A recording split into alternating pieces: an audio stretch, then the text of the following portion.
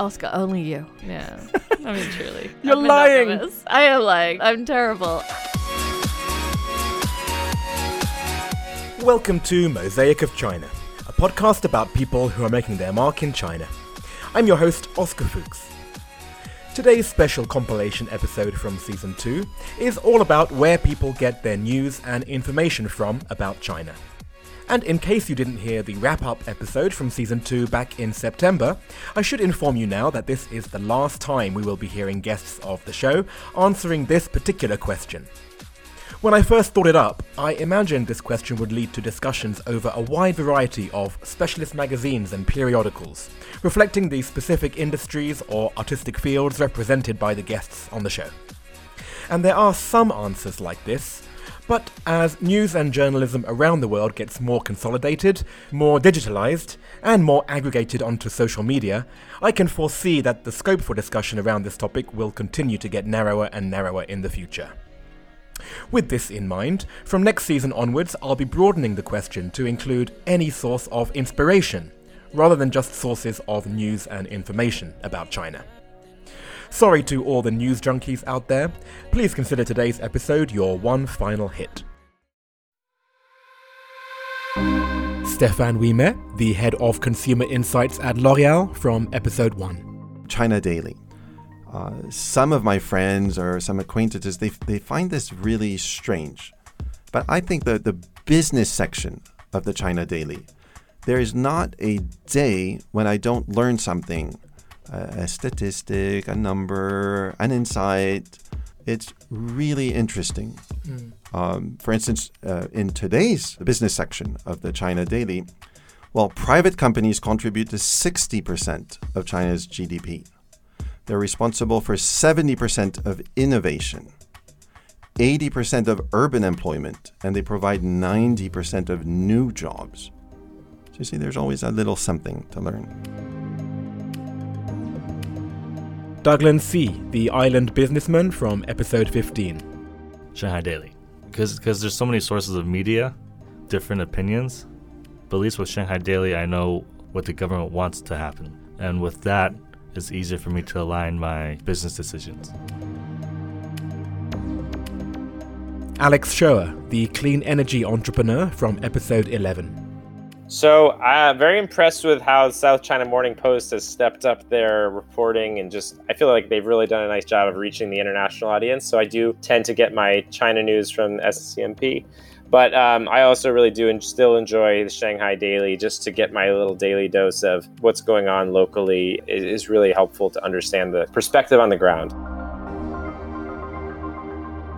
Murray King, the public affairs leader, from episode 29. I try to look at everything I can. So South China Morning Post is a great way to get some of the mainland news in a less filtered way.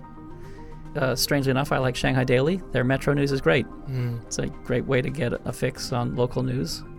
Sinocism is great. Shanghai Fabu, the Shanghai Information Office. Everybody should have Shanghai Fabu on their WeChat as a subscription. And, the best news I get is just what I see and hear. Casey Hall, the fashion journalist, from episode 22. Because of my work, I get a lot of newspaper subscriptions paid for, which is great. But there is one that I pay for myself, which I feel like is a glowing endorsement of how important I find it if I'm willing to fork over money for it. It's called Cynicism, Bill Bishop's. Yes. So I pay an annual fee for that, and I open it every day and read it every day, because it just gives such a wide-ranging roundup of what's happening in China. You're getting a fantastic curation. Crystal Mo, the fine dining expert, from episode 26. Well, I do love the more long-form writing about China in The New Yorker. So I will read their essays written by some of the top writers like Peter Hessler. AJ Jain, the car designer, from episode 21. Sitting and drawing cars all day, I've got a lot of time to listen to things. I can multitask that. And I started with audiobooks and I got into podcasting. So I listen to a hell of a lot of stuff. There's obviously Mosaic of China now. Thank God. I subscribe to The Economist and I listen to the whole Economist cover to cover, and that has a very, very good China section. There's the Sinica podcast, which is very good.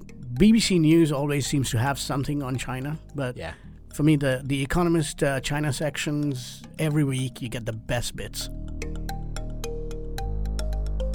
Sean Harmon, the beer company CEO, from episode 9. I was actually just this morning listening to the new Sinica Business Brief. I think it's a weekly podcast. It's like 20 minutes and it just updates you on all that's happening in the world of China business. Michael Kinsey, the fire engineer, from episode 25. Scientific journals. There's fire technology. Generally, I don't read the news as much since being here. I've just noticed it takes up a lot of time developing opinions about things I don't necessarily need to have. Yes. So I try to find a variety of sources. The South China Morning Post, The Atlantic, The Washington Post, things like that.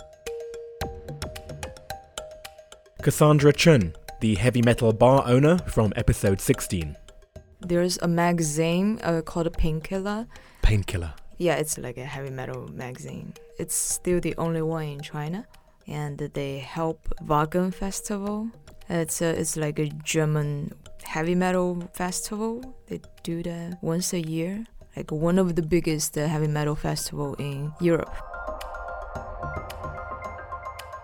Vittorio Francese, the lawyer, from episode 27.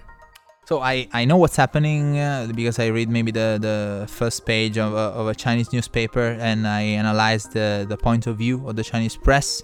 I've been watching CGTN sometimes.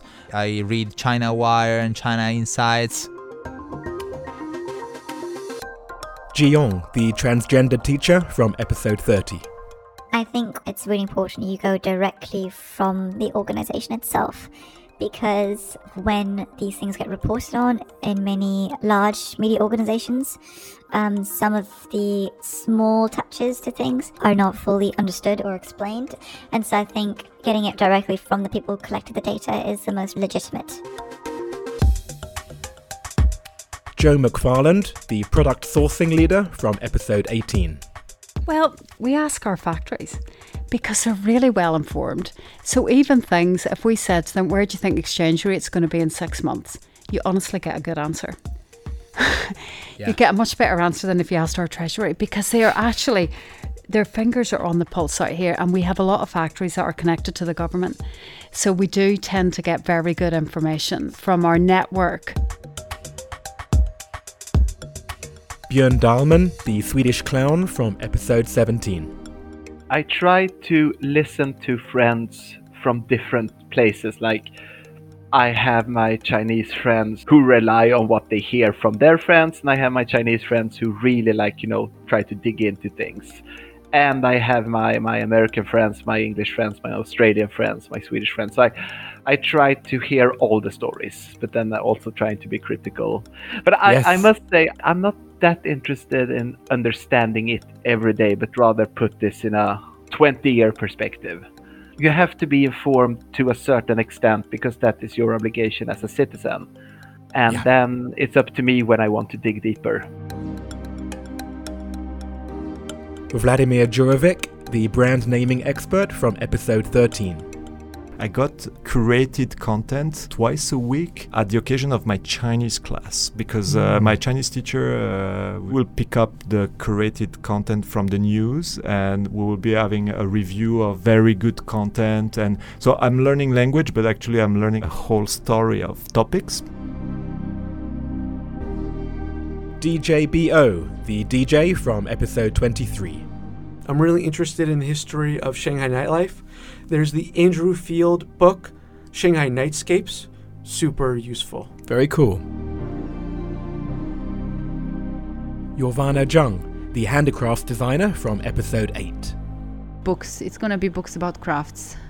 There is a very nice series from the research of Huan Yunsong that he's designing them by himself. It's really incredible sense of research, humor, and all together at once.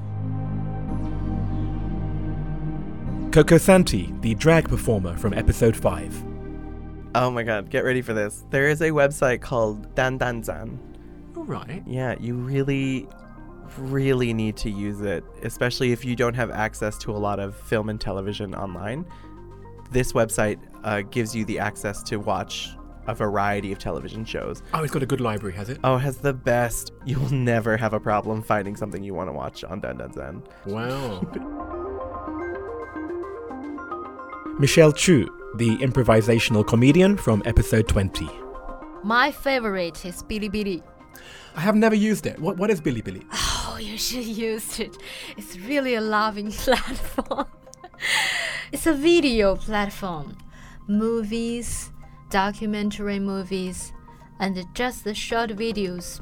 App owners, they make videos by themselves, so people will give their own understand. Catherine Wong, the Peruvian healer from episode 4. I am not a person who reads news, but if I read something, it will be from the Shanghai East. They have funny news. Yeah, I don't think anyone's mentioned the Shanghaiist before. Yeah, they do a good job. Yeah, very entertaining. Louise Roy, the childbirth and lactation specialist from episode 6. Oscar, only you. Yeah. I mean, truly. You're I'm lying. monogamous. I am lying, but I'm terrible. I really just pick from whatever I get my hands on. I don't have a set favorite source. Nonolo Bengu, the African community organizer from episode 14. None. But more seriously, I, especially when we were being informed what's changing, what's not changing during lockdown, what's being lifted, what isn't being lifted, I would always confirm with a friend who works in an international school. So whatever sources she would be using seemed to be true. That's what I would do, just cross-reference with her. Yeah, that's useful actually. I'm the same because I do dip into certain news sources and of course I check WeChat, but then when it comes from someone who has a direct link to something official, then you listen. Yes. Jamie Barris, the street food expert from episode 2. So in our office right now, because we've had, so many people stuck out, we actually have a bunch of empty desks. So I've had a couple friends who are journalists who are actually allowed to work from home but have children, so they need to be able to work from a place with no kids either. So that's actually been my recent source. I'm just what's going on in the world, guys? Do I need to know anything? Salome Chun, the investor and developer from episode 24. I have a lot of people who work in the media fields on my moments. I lived in Beijing, so I know a lot of people there who get to know certain things. And, in Beijing, you have the rumors, different kind of rumors all around. So I get trained. You hear something, you analyze with your experience, you do some research by yourself. Yeah, I try not to read so many Chinese media. Wendy Saunders, the architect from episode 12. WeChat is actually a very good source of news, or is it gossip? I don't really know. But you realize everything goes through WeChat. And you sometimes forget that people outside of China don't. Zhao Huiling, the Africa travel vlogger from episode 28. I rely a lot on social media. So 公众号 is how I get a lot of my information. I go on Weibo every now and then, and that's about it. Dan Majid, the Tibetan social enterprise leader from episode 10. I mean, WeChat is big. I use a lot. But also WeChat recently has channels. I really like that because my WeChat friends like something, then I can also receive the similar feed. So that's so interesting. Yeah, that's a new thing. Yeah. Zhang Yuan, the performance art exhibitor from episode 7. I have to confess, I read no more papers. I mean, journals, magazines, all these sort of things. Yeah. I spend most of the time to get information through social media. Yeah. And so even in a specific niche like contemporary art, everyone still just relies on WeChat, yeah, right? Yeah, there are periodicals, but I don't think people are reading it seriously. But people will take a look, but they will not spend much time on it. Seth Harvey, the education coach from episode 19.